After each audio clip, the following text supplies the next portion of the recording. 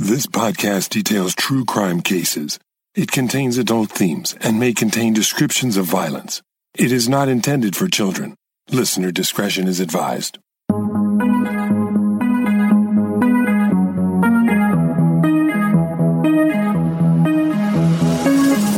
Thank you for joining me for today's episode of Once Upon a Crime. We're in the series Stranger Than Fiction, where I share true crime cases that inspired Hollywood films. In this episode, the life and tragic death of a young socialite in the 1930s inspires a novel and then an Academy Award-winning movie starring Elizabeth Taylor. But Starr Faithfull's life was far from the glamorous treatment it would receive on the big screen. Instead, it was a tale of abuse, exploitation, and pain from the time she was a child until the beautiful young woman's body was found discarded on the New Jersey shore. This is the story of Starr Faithfull and Butterfield 8.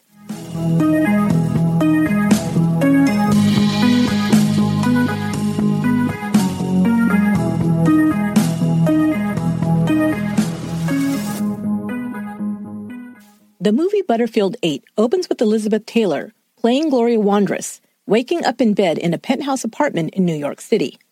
The young actress was just 28 years old at the time Butterfield 8 was filmed. The movie's first scene shows her tousled, her hair a mess, lying in rumpled sheets. But there's no mistaking that she's still gorgeous. Her character, Gloria, finds herself alone after having spent the night with a wealthy man named Weston Liggett. She calls out to him, but he's gone. Gloria then discovers an envelope and a note he's left for her on the dresser. "Is $250 enough?" the message attached to the envelope stuffed with cash reads. Gloria is incensed. She's no call girl, and she angrily casts aside the bills before scrawling a message in lipstick on a mirror. "No sale," it reads. She discovers the dress she'd worn the night before lying on the floor, torn beyond repair. Gloria rummages through the bedroom closet, first settling on a tasteful but elegant wool coat to cover herself for the trip home. But as an act of revenge for the perceived insult, she instead removes a mink coat from the closet and dons it before taking her leave. The coat belongs to Liggett's wife, Emily, who has been staying at her mother's country home. Her husband, Weston, a once promising attorney, hails from a working-class family, but upon marrying Emily, now lives the life of wealth and ease. At her family's urging, Liggett has left his law firm and taken a son-in-law job at his father-in-law's chemical company. He's bored and unfulfilled, whining to his wife and friends how he serves no purpose. Instead of finding a way to make his mark at the company or in some other way, Liggett spends his considerable salary drinking and wining and dining other women. Gloria returns to her mother's Upper East Side apartment, where she still lives, but not before stopping off at the apartment of her lifelong friend, Steve Carpenter. She flirts and teases Steve, who scolds her for wasting her time and talents hopping from one man to another. Gloria, we will learn, has quite a reputation around town, and we hear several people ridiculing and insulting her because of this throughout the film. She leaves the mink coat with Steve, and he arranges to have his girlfriend Norma bring over a suit that she can wear home. Gloria does not want her mother to see her arrive home from her night out half-dressed. At home, she calls her phone exchange, Butterfield 8, to hear her messages. The modeling agency she works for has booked her at 3 different bistros that evening. She's been hired to be seen and photographed in a dress that has been sent over by the agency. She also speaks to Liggett, who explains that he was not suggesting anything about her character by leaving her the cash. He simply felt bad for having torn her dress and wanted to pay for a replacement. She invites him to meet up with her that evening while she is out on her modeling assignment. Her job is basically to drink and flirt with men at various nightclubs/restaurants while being photographed in the clothes the agency provides. It's a weird gig, and I can see why some believe she's a high-priced call girl. Gloria, it is implied, is also considered promiscuous for the time in which Butterfield 8 was filmed. Men in the bar make crude comments about her reputation, which is overheard by Liggett. Even so, Liggett becomes obsessed with Gloria, and although she is skeptical at first, eventually falls in love with him. Without giving away the whole movie, I'll just tell you that their romance unravels due to various complications: Gloria's past, Liggett's jealousy, and of course, the fact that he's a married man. The ending, of course, is tragic, even if somewhat predictable. The screenplay for Butterfield 8 was based on a 1935 novel of the same title and written by John O'Hara. O'Hara was not involved in the writing of the screenplay, and it only very loosely adheres to his original novel, which he based on the life and tragic death of Starr Wyman Faithfull.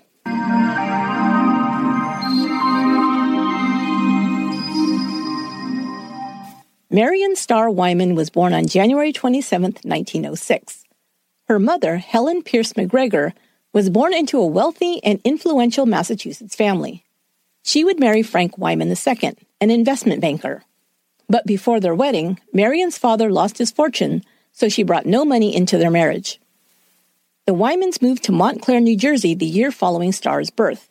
When Starr was 5 years old, her sister Sylvia was born. Starr was described as a bright, outgoing child. She attended an exclusive boarding school in Lowell, Massachusetts. Starr grew into a beautiful young lady, but she was never comfortable in her own skin, it seemed. As a young girl, she preferred to wear baggy, boyish clothes to hide her figure. Starr was bright, but didn't graduate high school, dropping out just weeks before her senior year ended. That same year, her parents divorced. A year later, her mother remarried. Stanley Faithfull was a self-employed investor and entrepreneur. However, he wasn't a successful one. He failed at numerous investments, and it seemed that the only earnings he did bring in was in the form of legal settlements.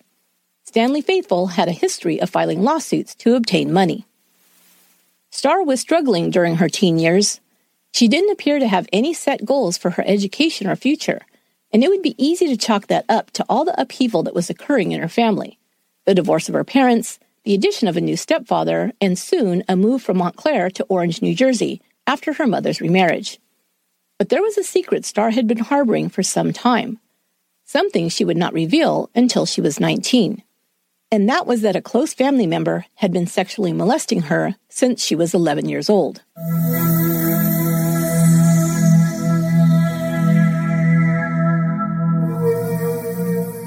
Starr's mother, Helen, had a cousin named Martha Phillips.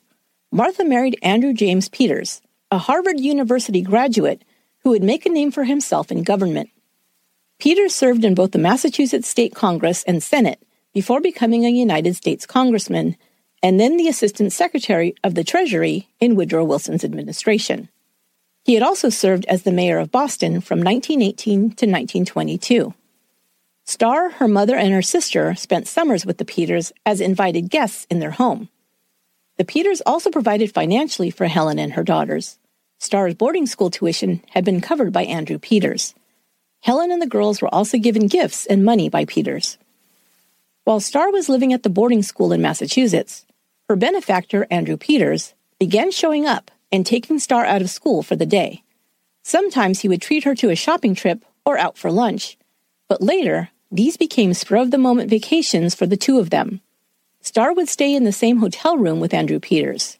When Starr was 11, Peters began sexually molesting her. By the time she reached her early teens, Starr was experiencing serious emotional issues. She was extremely self-conscious about her body as she hit puberty. She also began performing poorly in school, and she became sexually promiscuous in high school. It was this behavior, viewed as a scandal in that place and time, that landed her in the Channing Sanitarium, where she underwent psychiatric treatment. Starr continued to drift as she reached young adulthood. It was the 1920s, and liquor was plentiful. The Faithfulls had moved from New Jersey after Stanley suffered another financial loss, losing their home to creditors. Now living in New York City's Greenwich Village, Starr had plenty of bars and clubs nearby in which to find drinking companions, most of them men. At the age of 19, Starr, her life reeling out of control, finally revealed that she had been sexually abused by Andrew Peters since the age of 11. She had returned from a weekend at a hotel with Peters when she was confronted by her mother, who scolded Starr about her, quote, wayward lifestyle. Starr finally confessed the awful truth. Peters had groomed her when she was still a child, reading to her from a book of sex instructions and then drugging her with ether before raping her. He continued to have sex with Starr throughout her teen years. Immediately upon hearing this, Starr's mother and stepfather retained an attorney who promptly contacted Peters to negotiate a settlement. The Faithfulls knew that Peter had a lot to lose if this information was made public. His reputation would be ruined, and his political career ended, and they used this to their advantage. In exchange for Starr's silence about the abuse, the Faithfulls received $25,000, or over $350,000 in today's dollars. It was supposed to be a one-time payment to provide for Starr's medical care and, quote, rehabilitation, but the Faithfulls received more large payments over the next few years.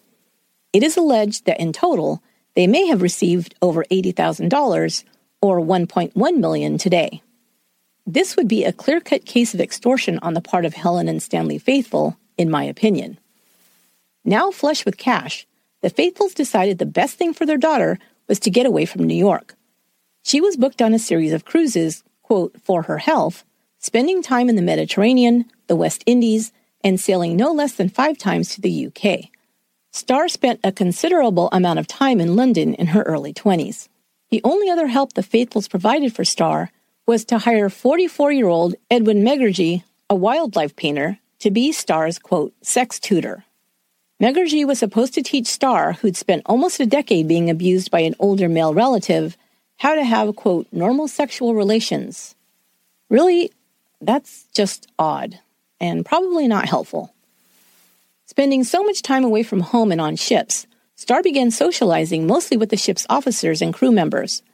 She seemed to fancy herself in love with one officer or another before they either sailed off to another port, leaving her behind, or ending the relationship in some other way. Starr continued to be used and discarded by a series of older men.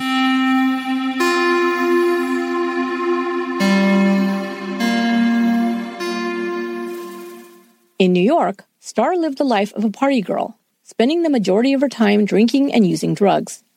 She frequented bars and nightclubs several times per week. She had several close calls overdosing on sleeping pills or other drugs.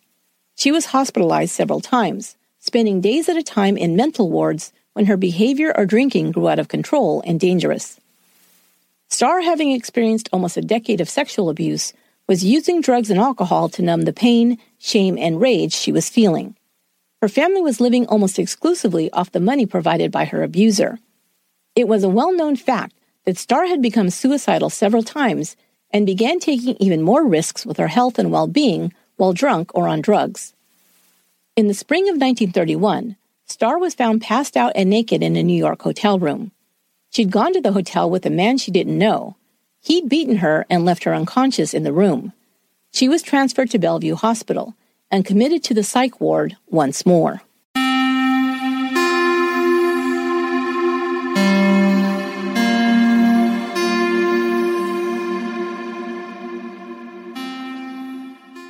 In late May 1931, just a few weeks after being released from Bellevue, Starr Faithfull attended a party.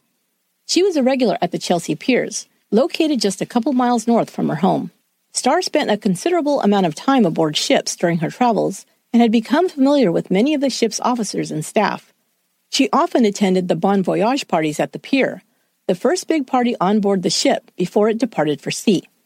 The public was welcome aboard to partake of the festivities.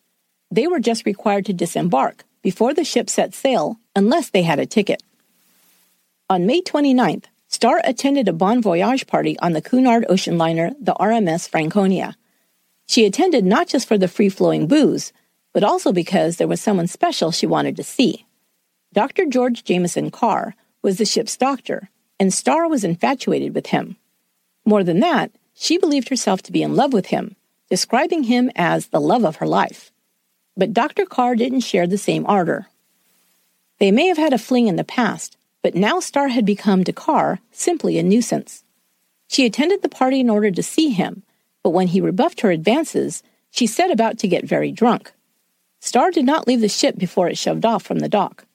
When it was discovered that she did not have a ticket, she was told she would be taken back to shore. Starr refused to cooperate. Ship security officers were called to forcefully remove her, and she was placed into a tugboat and returned to the pier. On the way, she continued to make a scene, shouting, "Just kill me! Throw me overboard!" She would later claim she had not tried to stow away. She had just drank too much and had been unable to leave.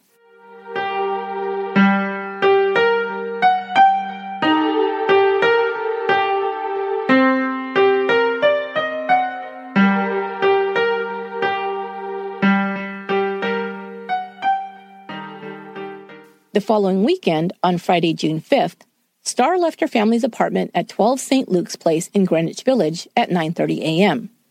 She told her mother and sister she was off to get her hair done. She was wearing a silk dress, a coat, a hat, and had taken her purse, which contained $3. At 11:30 a.m., she was seen by a news vendor purchasing a paper at the 9th Street subway station. An hour and a half later, she got into a cab with a man wearing a Cunard Line uniform. She called him Brucey. The cabbie dropped the man at Chelsea Piers and overheard Starr tell him that she'd see him at the wharf at 4 p.m. Brucey told her not to return. The cabbie then took Starr back to her apartment. Her family would later report that Starr did not return to the apartment after leaving that morning. The cabbie confirmed that he had not actually seen her enter the building. At 2 p.m., less than an hour later, Starr returned to the pier. The same cabbie was flagged down by Brucey at the pier. He again put Starr into a cab. The cabbie observed that Starr was now intoxicated. The man told him to take Starr home and not to return her to the pier again. He began driving the 2 miles back to St. Luke's Place with Starr, but she asked him to pull the cab over and let her out. She said she only had 10 cents and couldn't afford the full fare back to Greenwich Village. When she got out of the taxi, he saw her walking back in the direction of the pier. About an hour later, witnesses reported seeing Starr aboard the RMS Mauritania, another Cunard ship. She left before it departed at 5 p.m. She next boarded the RMS Carmania. There she connected with another gentleman friend, Dr. Charles Roberts. Dr. Roberts would later report that Starr was in his company from 5:30 p.m. to 10 p.m. Just after 10, he gave her cab fare, and she got into a taxi near Pier 56. She told him she was going to attend another party, this one on board the Ile-de-France. A police officer later confirmed this, as he'd witnessed Starr get into the cab around the same time. There were other possible sightings of Starr late Friday evening or in the wee hours of Saturday morning. She may have been seen with a man at Taps Hotel in Island Park, near Long Beach. It was reported that she'd possibly been in an argument with her companion and then left with another man. This sighting was said to be significant because Taps was a hotel popular with local mobsters and gangsters, including Dutch Schultz. By Saturday evening, when Starr didn't return home, her family grew concerned. Her stepfather, Stanley Faithfull, reported her missing to the police. The next day, before there was yet any word from Starr, Helen and Stanley Faithfull sent a letter to Andrew Peters to inform him that Starr was missing and also to ask him for more money.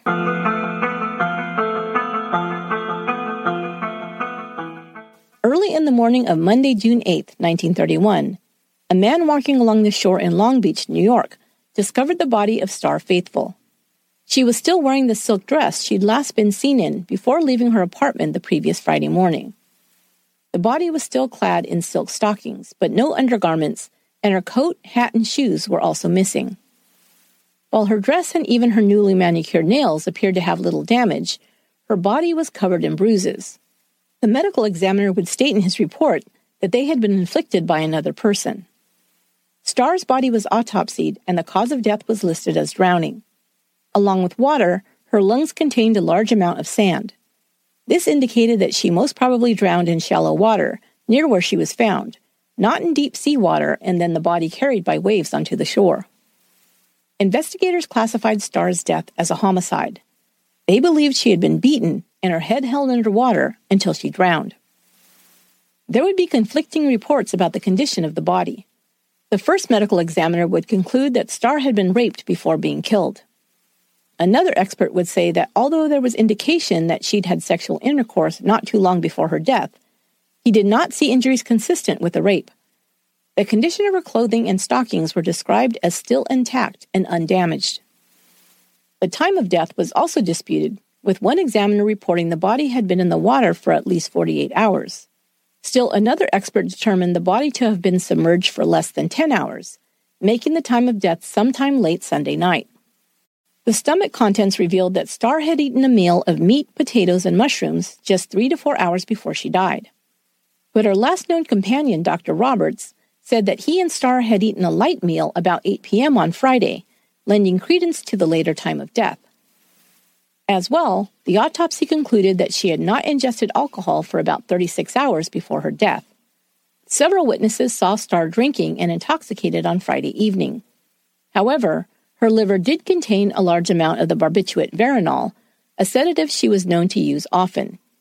It was not enough to kill her, the ME said, but it would have, quote, put her in a stupor, unquote. After reviewing all the evidence, investigators changed their opinion of the cause of death from homicide to either suicide or accidental drowning. They believed that Starr had either jumped or fallen from a ship. But Starr's mother and stepfather insisted that their daughter had been murdered, and Stanley Faithfull was not shy about who was most likely responsible: Andrew J. Peters.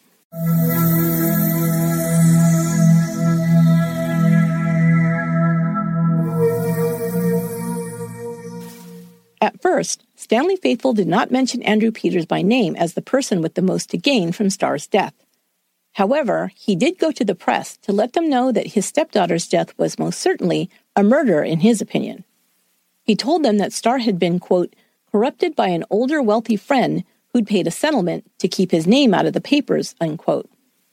Perhaps Faithfull thought that Peters would throw some more money his way to get him to stop talking to reporters. Or maybe Stanley Faithfull was grieving and angry and wanted Peters ruined for what he'd done to Starr. Although I kind of doubt this, and I'll share why later. In either case, loose lips sink ships, and what Faithfull blabbed to the press was enough information for investigators to figure out the person he was talking about was Andrew J. Peters. Peters, at that time, was working for Franklin Delano Roosevelt's presidential campaign. But Helen and Stanley Faithfull were pointing the finger so hard at Peters that they brought suspicion upon themselves. Investigators thought Starr's parents' accusations were motivated by money. The Faithfulls wanted Peters investigated for Starr's murder, and they possibly believed that if he was convicted of the crime, they could sue his estate for even more money. The Faithfulls had also been uncooperative with authorities in the initial investigation. The story, of course, made a big splash in the newspapers. A high-profile politician, a sordid tale of sexual abuse, a beautiful young flapper with a party girl image, all wrapped up in a murder mystery, was just the type of story that sold papers. It was also reported that the Faithfulls had been paid off by Starr's abuser, and they appeared to have no other source of income. Andrew Peters had his lawyer issue a statement denying that he'd ever had, quote, improper relations with Starr. He said he hadn't even seen the Faithfulls in years. But another piece of evidence that was discovered would call this claim into question. A grand jury was convened to look at all the evidence and conclude whether there was enough information to classify Starr's death as a homicide. While gathering evidence to bring before the grand jury, a search of the Faithfulls' apartment was conducted. In her bedroom, Starr's diary was found. The journal Starr called her memory book laid out explicit details of sexual relationships she'd had with 19 men, each identified by their initials only. One of these men was identified as AJP. A coincidence or proof that Andrew J. Peters continued to have a sexual relationship with Starr even after he'd paid her family hush money? Of course, investigators as well as the public believed the latter was true. Portions of Starr's diary was printed in the papers. Other portions were considered to be too explicit for print. Once Peters was excoriated in the press and public opinion, he suffered a nervous breakdown. The grand jury heard testimony from investigators about Starr's last hours. They had searched for the man identified only as Brucey by the cab driver. They even investigated a Chicago gangster by the name of Ernest Blue, a.k.a. Richard Bruce, but determined he was not the mysterious Brucey that Starr had met at the pier. Investigators were finally able to solve the mystery when they found an acquaintance of Starr's named David Bruce Blue. Blue, located in London, confirmed that he had been with Starr on the Mauretania on June 5th. Starr's death was investigated as a homicide until December of 1931, but there wasn't enough evidence to conclude a theory of murder. Most were under the opinion that Starr had died as the result of a suicide or accident, with suicide thought to be the most plausible theory. Dr. Carr, the ship's doctor whom Starr was infatuated with, had set sail for London just after his last traumatic encounter with Starr, when she had to be returned to the shore in a tugboat. When his ship arrived there, he had 3 letters waiting for him from Starr.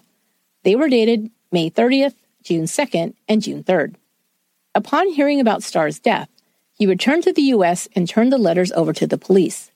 The letters were also published in the New York Times on June 22nd and 24th. The first letter from Starr, dated May 30th, read, "I'm going to end my worthless, disorderly bore of an existence before I ruin anyone else's life as well. I certainly have made a sordid, futureless mess of it all. I hate everything so. Life is horrible. I have, strangely enough, had more of a feeling of peace now that I know it will soon be over." Unquote. While the tone of this missive seems to be a final suicide declaration, Starr signed off by inviting Carr to come visit her next time he was in New York. But the letter dated on June 4th, the day before she disappeared, sounds more frantic and hopeless. Starr tells Carr she cannot live without him, and it is her intent to kill herself. She goes on to say she only dreads the idea that she might be stopped or not succeed in this plan. Quote, "If I don't watch out, I'll wake up in a psychopathic ward, but I intend to watch out and accomplish my end this time," she writes. She outlines how she plans to spend her last hours. Quote, "Having one delicious meal, hearing some good music, drinking, enjoying a last cigarette, and encouraging men who flirt with me on the street. I don't care who they are," she concludes. The most likely scenario, it was concluded by those who subscribed to the suicide theory, was that Starr stowed away on board a ship, possibly the Ile-de-France, took a large dose of the sedative, and jumped overboard as the ship passed by Long Beach, late Friday evening or very early Saturday morning. The New York Times article concluded that the letters to Dr. Carr, quote, "seemed to remove all doubt that the girl ended her own life," unquote. The accident theory was similar, except it painted the picture of Starr taking too much of the sedative, becoming unsteady, and falling overboard accidentally. Some argued that Starr could have not taken all the actions necessary to end her own life under the influence of such a high dosage of barbiturates as were found in her system.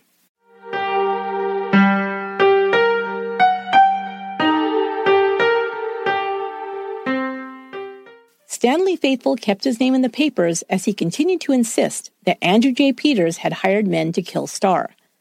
When investigators had to conclude that her death was most likely a suicide, Faithfull told reporters that the police had been silenced by Peters' powerful political connections.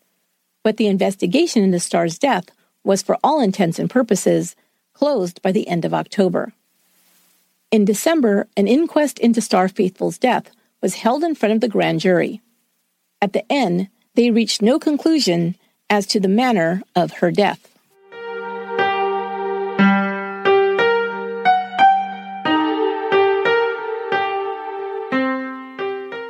Starr's death remained a mystery in the minds of some for many years afterwards. Several books have been written about the case, with each writer reaching various conclusions. Author J. Nash was the first to dispute if Starr had ever boarded the Ile-de-France at all. There was no evidence that she had ever been on board, he points out. No witnesses came forward to report seeing her. It was only on the word of Dr. Roberts, who said Starr told them that's where she was going next. But it's possible that she never made it that far. In the 1990 book, The Passing of Starr Faithfull, author Jonathan Goodman claims that the Ile-de-France set sail on the night of June 5th at 10 p.m. Starr had been with Dr. Roberts until after 10 p.m., making it impossible for her to have attended a party on board the ship that night. Roberts also said that Starr had no money or drugs with her when she left him that night. He'd given her the cab fare. But at some point after leaving Carr, Starr was able to eat a large meal of meat and potatoes. The alcohol she'd consumed on Friday, multiple witnesses said she was quite intoxicated on Friday night, had also passed out of her system by the time of her death. So does this mean she had been alive for at least another day before her death? And with another companion or companions? From this information, another theory has emerged over the years. There was some information that Long Island mobsters found out about Andrew Peters' inappropriate relationship with Starr, and it's rumored that they also learned that the Faithfulls had profited by way of a settlement they'd received from Peters to keep quiet. Some reported that these mobsters wanted to use Starr to extort Peters themselves. When they found her alone at the pier and intoxicated, the theory goes, they were able to talk her into coming with them, perhaps inviting her for a meal or drinks. Her letter to Dr. Carr mentions encouraging men who flirt with her on the street, no matter who they were. She also says she wants to spend her remaining time having drinks and a good meal. Perhaps Starr spent the last 24 to 36 hours before her death having a good time. I certainly hope so. But then, maybe, the tone shifted, when the men began leaning on her to provide information they could use to blackmail Peters. Did she refuse? When she could not be persuaded, did they beat her, causing the bruises on her body? Was she knocked unconscious and then dumped into the water? Another variation on this theory is that Starr didn't meet up with gangsters, but just a random man or men, perhaps sailors, that night at the pier. She may have spent some time having drinks, perhaps boarding another ship where she ate her last meal, before going to the beach with her dinner companion. Did she enjoy flirting with the man, but when he tried to have sex with her on the beach, did she refuse? Is that when she was beaten and her head held underwater until she drowned? Of the murder theories, this one, because it's the most straightforward, seems the most plausible to me. Starr's death was tragic, no matter which theory you believe, but her life was sufficiently heartbreaking even before her sad death. The little girl who loved flowers, liked to draw, and had lots of imaginary friends, according to her family, had her childhood cut short by a sexual predator. She spent the rest of her short life alternately trying to find love and acceptance from men.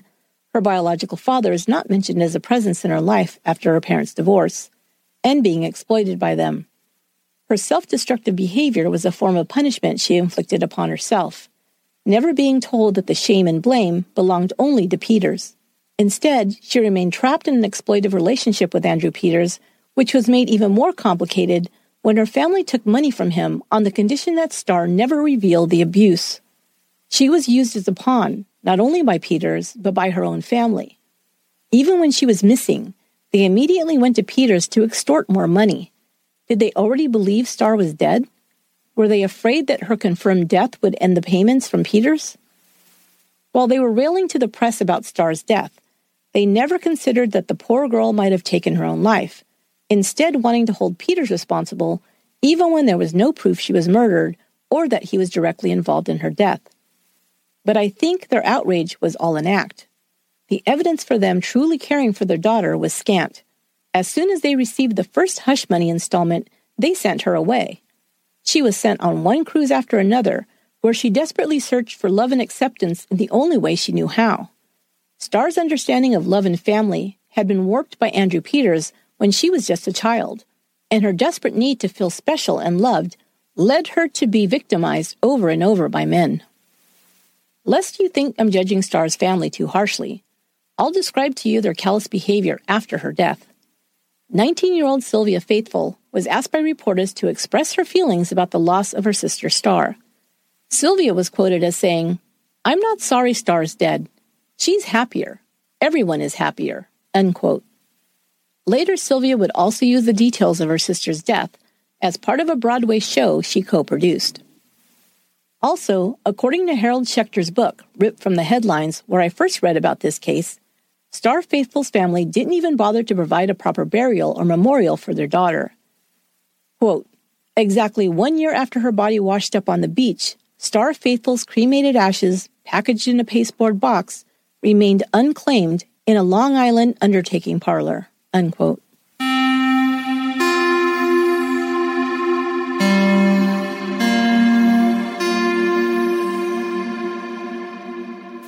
But one person who Starr Faithfull's tragic life did resonate with was novelist John O'Hara. He based his second novel on her life and death in the form of fictional character Gloria Wandress. The title, Butterfield 8, refers to telephone exchanges of the past that used names to represent numbers. The Butterfield 8 exchange served the wealthy neighborhood of Manhattan's Upper East Side. The B and U in Butterfield stood for the letters 2 and 8, making the first three numbers 288. In the book, Gloria Wandress is a heavy-drinking call girl who was molested at the age of 13 by her mother's boyfriend. It's possible that the script was changed, making Gloria a model instead of a call girl, on the insistence of Elizabeth Taylor. Schechter writes that Taylor balked at playing a character she regarded as a, quote, sick nymphomaniac. Gloria, like Starr, is portrayed as trying to escape a past of trauma and abuse and finds little love or joy in her life outside of a bottle. In the book, spoiler alert, Gloria is killed by falling and being swept under the paddle wheel of a boat. The author of Butterfield 8 actually knew Starr Faithfull, having seen her in some of New York's speakeasies in the 1930s, although he didn't know her well. He became fascinated with her case and followed the story as it was being reported at the time. He also talked to investigators who were working on the case. Later, he was able to get his hands on Starr Faithfull's diary. It was in O'Hara's possession for some time, and he used it as research material for his novel. Speaking of books, the best account of Starr Faithfull's life and mystery of her death is said to be The Passing of Starr Faithfull, written by crime historian Jonathan Goodman. Published in 1990, Goodman used the original police files for his research, as well as what was left of her diary. It won the 1990 Crime Writers Association Gold Dagger Award for nonfiction. That will do it for this episode of Once Upon a Crime. If you haven't listened to this month's bonus episode with my interview with author Harold Schechter, it was released last week. We talk about his new book, Ripped from the Headlines, the shocking true stories behind the movie's most memorable crimes. If you want to find a great list of movies that were inspired by true crime cases, this is your go-to read. I was only able to cover a few cases this month, but he's got a whole index of classic and modern movies with crime cases as their central themes in his book. Some of these are cases I've covered on Once Upon a Crime, like Badlands, based on the Charles Starkweather Carol Fugate case, Alpha Dog, based on the Jesse James Hollywood case, and so many more. Check the show notes for a link to his webpage where you'll find information as well as a link to purchase Ripped from the Headlines and all of Harold Schechter's other books. Once Upon a Crime is written, produced, and edited by me, Esther Ludlow. We're starting a whole new series next week, so make sure you're subscribed so you don't miss an episode. Until then, be good to one another.